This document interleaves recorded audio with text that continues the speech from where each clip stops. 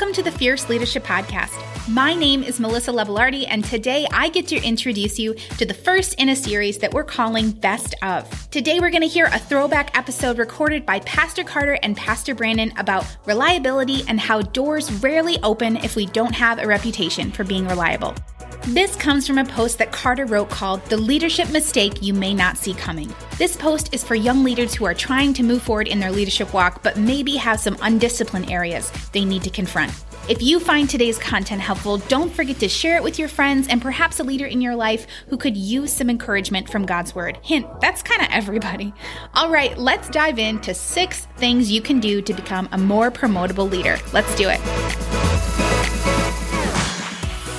My name is Mark Carter, and I'm with my very favorite worship pastor, Pastor Brandon Atkins. Hey. We can't wait to dive in today. What are we talking about? Today we're talking about the 6 things that a leader can do to improve their promotability. Ooh. So Mark, you talk about in your blog the leadership mistake you may not see coming. You talk about reliability being the thing that holds a lot of people back from promotion in their leadership. So tell me, why is reliability a problem in the church? Yeah, and first let me just say that I can empathize with feeling overlooked or feeling like I'm being passed up, wanting more influence, wanting a louder voice maybe in the organization or in the church or something like that. And I certainly know what it's like to experience people not do well with that. So, we've seen folks who start to give excuses for why they're slacking, why they're not necessarily very reliable. And it's everything from, hey, it's a no call, no show. Someone's just AWOL for the day. They get fleshy. Hey, I just needed a day to myself is sometimes called. Mental health day. Yeah, Personal right. Day. And, maybe sometimes they're just inflexible. So they are reliable, but it's reliably inflexible. So they can't really do what you need them to do. And I think the sad thing is it just holds people back. Like, it closes doors. It causes higher level leaders who might take an interest in mentoring that person to not want to invest in them. And I think where the disconnect is people need to remember, everyone who's an aspiring leader, hey man, we reap what we sow, and an ounce of foolishness can destroy a pound of wisdom, like Ecclesiastes 10:1 says. And I think another place it breaks down is we don't understand the spiritual results of being unreliable. So there's like practical unreliability. Yeah. I'm not doing the thing. I'm not doing my job thing. Or there's also just, as the Lord views me, I'm not doing what he wants me to in my heart as I'm just walking through life. And I think King Saul is a perfect example of this. So King Saul, he's supposed to be this great leader, but we find in 1 Samuel 15, he's building a monument to himself. That sounds smart. Yeah. I always do that. Very promotable. And while he's doing that, at the very same moment, we see the Lord telling Samuel, I'm so sad that I made this guy king. Yeah. And I think that's really for us. Like, we need to recognize there'll be times you think you are killing it and you are making a monument to yourself. And what if the Lord is sad that he even put you in that position? Because from the heart perspective, yes, people might think it's cool on social media, but your heart has so drifted from the Lord that he's now experiencing sadness. And so I feel like we're not monitoring both of those. Okay. Instead, we're only monitoring the outer one, and that's what we need to talk about today. So yeah, that's huge. You mentioned the heart, and I'm thinking about David too, and Saul, and I was thinking about when Saul needs a personal musician to come and play for him, and David has selected his officials. Saul's officials are listing off all these characteristics, and they list off all the external characteristics first, and then the last one they list is the Lord is with him. They say he's courageous, he's a warrior, he has a way with words, he's handsome, which, little bonus commentary, not a lot of people know this, but handsomeness it helps with playing music. So up to 80%. Yeah, it's not intuitive if you're not a musician, but up to 80% of sounding good as a musician is looking cool. Wow. So that's why, I don't know if you've ever wondered. That explains a lot. Yeah, that's why, we don't wear the skinny jeans because they're comfortable. Right. Brilliant.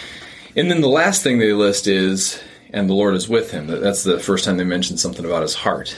And so I think my takeaway from that passage is, the people who have authority given to them to promote, the leader, they're going to see all the external characteristics first. I can't see, you may have a great heart for the Lord, but I don't see that except for what you do. to show me your heart. So that's totally it, man. That's why I think reliability is so huge, and I'm excited. I can't wait to learn more about it. Yeah, man, we got to care about this. It says in Proverbs 17:3, God tests the heart, and he wants to see if we're faithful. So the question that we're talking about today is, are you a leader God can trust? How much might it be costing us if we're spiritually unreliable? Jesus was reliable. David's unreliable.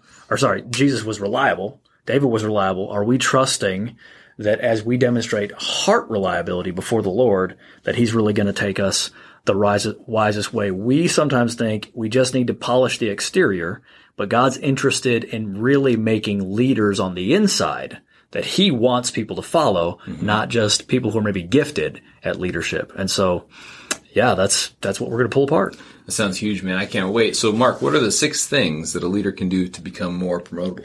Yeah, so I've kind of split these up between internal and external. So there's the internal stuff, and really I believe this is where we lose it the quickest. In other words, there's my heart stuff. It's not even something I go do. It's something I'm thinking about and something I'm trying to shape through prayer in my life. So number 1 is humble myself.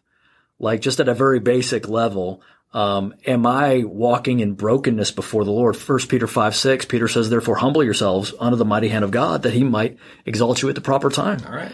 And I feel like, you and I we've walked a long time together. And so, we got the privilege of starting the church together back in the day, and we've just seen a lot of awesome leaders, but we've also seen a percentage of up and coming leaders in the organization that are knowledgeable but unbroken. So they kind of know a lot of Bible maybe, but they haven't let the Lord humble them yet. And so because of that, he can't promote them. And yet they haven't considered this thing that I think we should all consider, which is it possible I'm less reliable than I think I am? Yeah.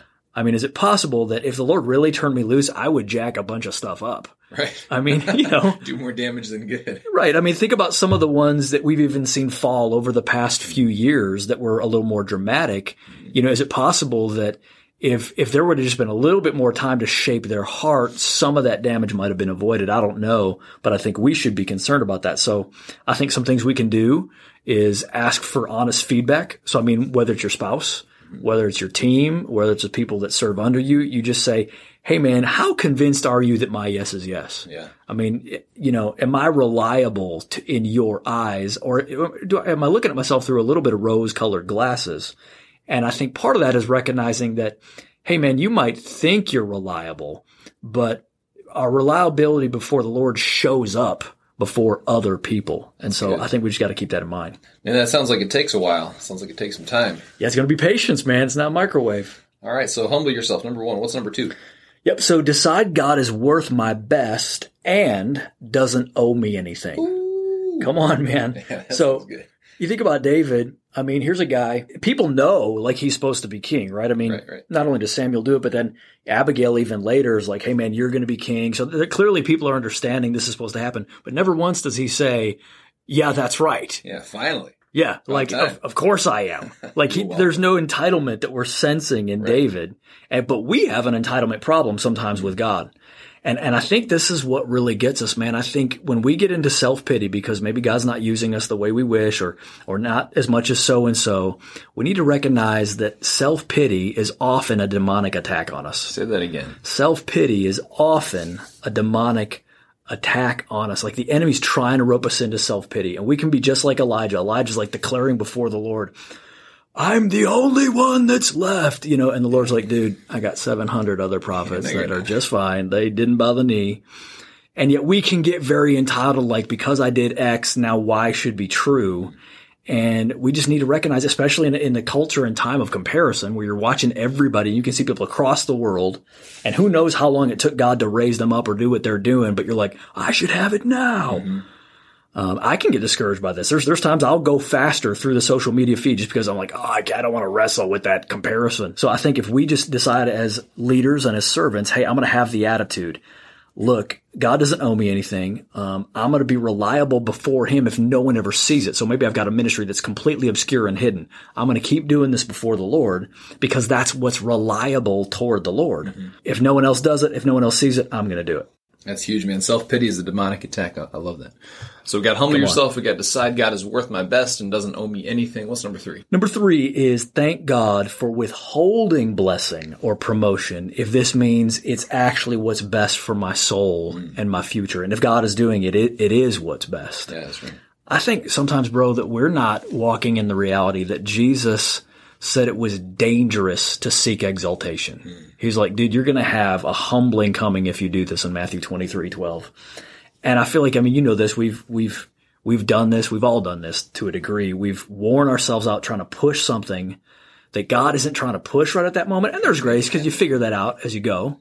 But I mean, I remember, probably 2014, we went multi-site and it really just wasn't God's timing. I mean, we did it, but we barely did it. Right. And then as I look at that now, I'm like, oh, it's so much easier to see how my motives weren't totally right when we did that. And today I praise him ultimately that he gave us wisdom to unmulti-site for that season because we weren't strong enough to do it. But I think this is what we underthink about. Like we're into doing and getting done, but we underthink, look, man, God is all wise and he loves me more than I can fathom. Yeah, that's good. And what that means is he is not opposed to temporarily causing us sadness if it leads to the highest joy.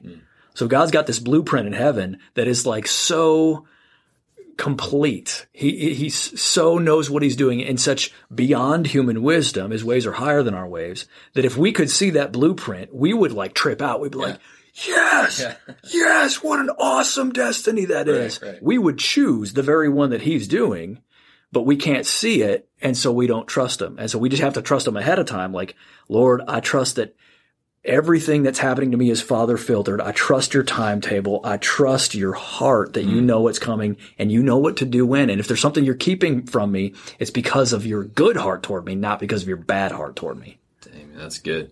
So it sounds like those first 3 internal ones are really, there's a lordship thing going on.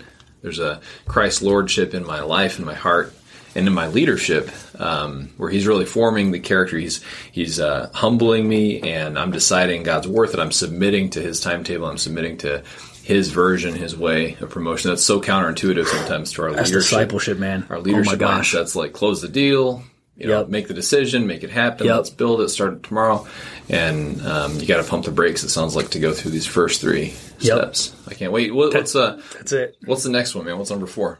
Man, that's so good. And let me just put a little asterisk by what you just said because it's so true and real. And I've seen you do this super well. We all stumble through it, but this is the tension, my friends. Like there's always this, if I'm going to be a leader, it's all about getting the thing done and seeing super clear. And if I'm going to be a disciple, there's this whole thing where I let go. I have no idea what God's doing. He's rubbing my face over the gravel, the sandpaper, all the hell off of me. So, and that's always happening at the same time. And we just need to remember that we want to embrace the heart work and not just get ahead in the, in the temporal or the earth work. So yeah, number 4. And again, this is where we're getting into the external stuff. So it's number 4 is don't shrink back. So this is where we might be tempted to feel sorry for ourselves. And in that we begin to reduce excellence. We begin to give it a little bit less. And there's even maybe a little baby whiny thing that's happening where we're like, well, fine, God, I'll just get off focus then and busy myself. Since you don't want to do this, I'm going to get into hobbies or I'm going to get into the world or there's someplace we're not getting what we want. So, well, forget it then. I'm just going to kind of take myself out of the race. And David didn't do that. Like you never read David's like, I'm just going to go be in a cave and no one's ever going to find me. Like he could have done that. He could have just disappeared, but he didn't. And so I think we just want to, hey, if we're going to pass the heart test and be reliable for the Lord, that means I don't need accolades to keep doing it. I'm going to do it whether anyone sees me. I'm going to be a grateful leader. I'm going to be a generous leader. I'm going to be blessing others, doing for them what I wish someone would do for me. Yeah. I'm going to have a great attitude, and I'm going to recognize that there might be a sanctification issue in me that if I can't go very long without being really discontent about where I am in life. I'm not saying there's not a time when the Lord wants you to take some steps of faith, but when he's not leading you to do that, and when it's like no matter what you do, you can't break ahead to that next level, there needs to be an understanding, maybe my discontent is a sanctification issue that he's trying to heal. Maybe he wants me to not have my joy in circumstances. Maybe I need more time in prayer, or I just need to pray that in my serving opportunities or in my leading opportunities that I'm just more about joy in Jesus and joy in others. instead of trying to just be somewhere I'm not and always angry about it. Like, dude, you got to find a way to be happy in the Lord. Yeah. Like, whatever you got to do, man. And the last rock we look under is there's something wrong with my heart. But that's where we probably need to start. Yeah, I've seen that show up in how it verbalizes is, I feel like I don't belong here. Or Yep. Oh my gosh, we see that a lot. Yeah, like do I belong here in this organization, in this team or whatever? And I think you said it earlier, but self-pity is a demonic attack. I think that's what that is. When the enemy, it's only the enemy that would show up at a church where like the grace of the Lord is. Come on. And you're a part of the family. You absolutely 100% belong, and submit to the idea you don't belong here. Yeah. Like that's Satan's voice. Totally, bro. And I think what you're talking about in this fourth point, not shrinking back, is there's an internal resolve, kind of a strength and courage, warrior spirit to push back against that and say, absolutely, I do. I have a sword in my hand for a reason, and I'm cutting the devil's head off. I think there's got to be a discipleship orientation that like things aren't as random as they seem. Right. Like the Lord's he's trying to cook something here, and he's even using the enemy to try to get us to respond the right way instead of just to have like a victim give up spirit. And I know it's hard, but you don't get a choice. You either do that or you just lie down on the road and let the devil run over your face. Yeah. So. That's so good, man. What's number 5? That's number 5. Honor and serve those above and below and around you in the Lord. Sometimes now, I've seen this trick a lot. You've seen this trick. The enemy has a way when we're not getting what we want, when we're not getting promoted or go in the direction or as fast as we want or open doors or influence or whatever it is. This is a real dangerous one. He begins to accuse those who have any kind of say or have any kind of power or have any kind of leadership over us. Mm-hmm. He can begin to accuse them and say, they're holding you back. And so I would just want to remind everybody, hey man, you need to keep serving, not for the sake of man pleasing, but to demonstrate your love and reliability before the Lord, that you're going to act like David and not like Absalom.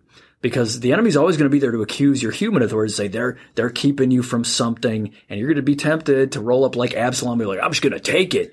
Yeah. And that's a great way to get dead like Absalom. I mean, I don't mean literally dead, but I'm just saying, man, don't oppose the Lord like that. Like, honor those who are above you. Don't blame them. Because the truth is, dude, if it were God, you'd be there. Right. You know what I'm saying? If you were ready, right, you'd be out of the oven. Yeah. So it's not their fault. And probably they had their own test they had to pass.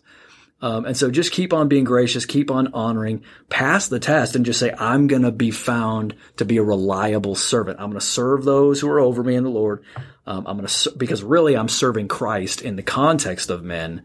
And if the Lord doesn't raise me up, it's not going to happen. It's giving them way too much credit to think that a human is the problem with your promotion. Come on. Like, the Lord is sovereign over that and governing that. Praise God. That's so true. That's huge, man. I think where I've seen this go well is, and I'm not always doing it right, but when I'm getting it right, I'm thinking about it like, I'm going to get my leader his win. I'm going to get you, Mark, you're my leader. I'm going to try and get you your win. And even everybody else around me, even the people that I lead, the people on my team, I'm going to try and get them their win. Come on. So I'm preferring them. And really trying to honor and serve those above, below, and around me in the Lord. That's humongous. Come on, man. That's powerful. That is, welcome back, everybody. This is called Basic Christianity 101. Like, you serve people. Yeah, like, so believe it or not, that's how it continues as well. These are all so good. I can't believe we're almost done. What's the final one? Yeah, number 6 is seek to invest in others and let God worry about promoting you higher. So, hey, we all know this. Leadership is influence. That's what John Maxwell taught us all. And Jesus is right. The greatest among you will be the servant. And there's really no other shortcut. Like, the greatest among us is those who have demonstrated long-term faithful serving. So, I think another thing that we see commonly in the church, and it's not a high percentage, but it's a percentage. It's a consistent percentage of folks who really are thinking like positional leaders rather than like relational leaders. And what I mean is they want a title before they've learned to serve and build into people. They're like, if you give me a title, then I can boss people around. Right. And like, dude, I'm sorry, you're still thinking about it too worldly. If you go back to John Maxwell's 5 levels of leadership, remember you've got the first one, which is positional. And all that means is people have to do what you say because you have a title. They don't necessarily want to do what you say. It's not because you're very good. It's not because you're very loving. It's, you know what I'm saying? Like, yeah, that's the assistant manager bossing people around like he's the CEO. Exactly. Yeah. And nobody, everyone listening has had a leader like that, and you're like, oh my word. Yeah. Like, you don't follow them because you want to. And we need to be the kinds of leaders people would follow because they want to. And this is where we become relational leaders. And sometimes the Lord hasn't promoted us because we haven't learned to do this well. In other words, we need to be investing in the people around. We need to be finding out about their lives. We need to be finding out, like how to love them, making it about them, because really that's how we're going to gain leadership. That's how we gain weight and credibility in their lives. Anyway, my friends, you and I, we want someone who's going to follow us because they want to. But that takes a season of training. Like we need to learn how to do that and get our minds off ourselves. And I feel like sometimes we're just missing that entire conversation. People want to get raised up, but I'm like, no, man, go back to the Jesus way. The Jesus way is you take a towel, you begin to serve, you teach people that you love them. And by the way, who do you think is going to follow you later? Well, ideally the people you've invested in, because then, they're going to stick with you through a whole lot more than just titles. Yeah, and the authority over you that's the thing they can't give you anyway. They can put your name on a org chart and give you a title and give you an office, but they can't give you relational influence. They can't give you the loyalty of those people you're supposed to be leading. Come on, man. And that's the thing that you can be working on. So, wherever you are, whatever position you have, whatever level, on an org chart or off an org chart that you have, I think what you're saying in number 6 is that you can be sowing into the relationships around you right now and be an influential person in the room. And then if the Lord decides to raise you up as a leader, then you've got people ready to follow you anywhere, just like David. I like this guy. He's smart. That's why we call him Beardy. So good, man. Well, this is awesome. Do you have any closing thoughts for us? I think I would just want to encourage people. Sometimes if, like me, maybe you haven't been always reliable and like you feel like you messed something up. And I would just encourage you, man, there's still hope. Don't let that throw you too long because of Jesus and because of the favor that he can put on our lives. It can take a while to correct, but it's fixable. Just rebuild that reputation. And the way you do that is bro, sister, first you just humble yourself. Yeah. Like you just remember stability accelerates success. And as we teach not only people, but we pass the test before the Lord, you're going to find me faithful. You're going to find me reliable. I can't do everything, but I'm going to do everything that I can in order to do what God has called me to do. I feel like if we can do that, God will keep moving us forward, maybe a little faster than we thought. That's so good, man. Yeah, in that blog that you wrote, the leadership mistake you may not see coming, one we're talking about right now. One of my favorite quotes from that was, because of the grace of God, it is okay to occasionally blow it, miss the mark, or stay home sick. He doesn't promote only perfect people because he doesn't have any. And that's humongous, man. I'm so thankful for that. And I think the idea you're presenting there is you've got, on the one hand, you've got this infinitely gracious God who's absolutely, our imperfections are completely forgiven, and that's like the business he's in. And then you've also got, on the other hand, he's looking for and promoting hard work and a growing character. Come on, and all those things that take time to build. So, what a God we serve. Stay tuned for another Best Of episode coming soon. And if you'd like to learn more about Pastor Carter's sabbatical and how you can be praying for him this summer, just head to fierce.church/sabbatical. Thanks for listening.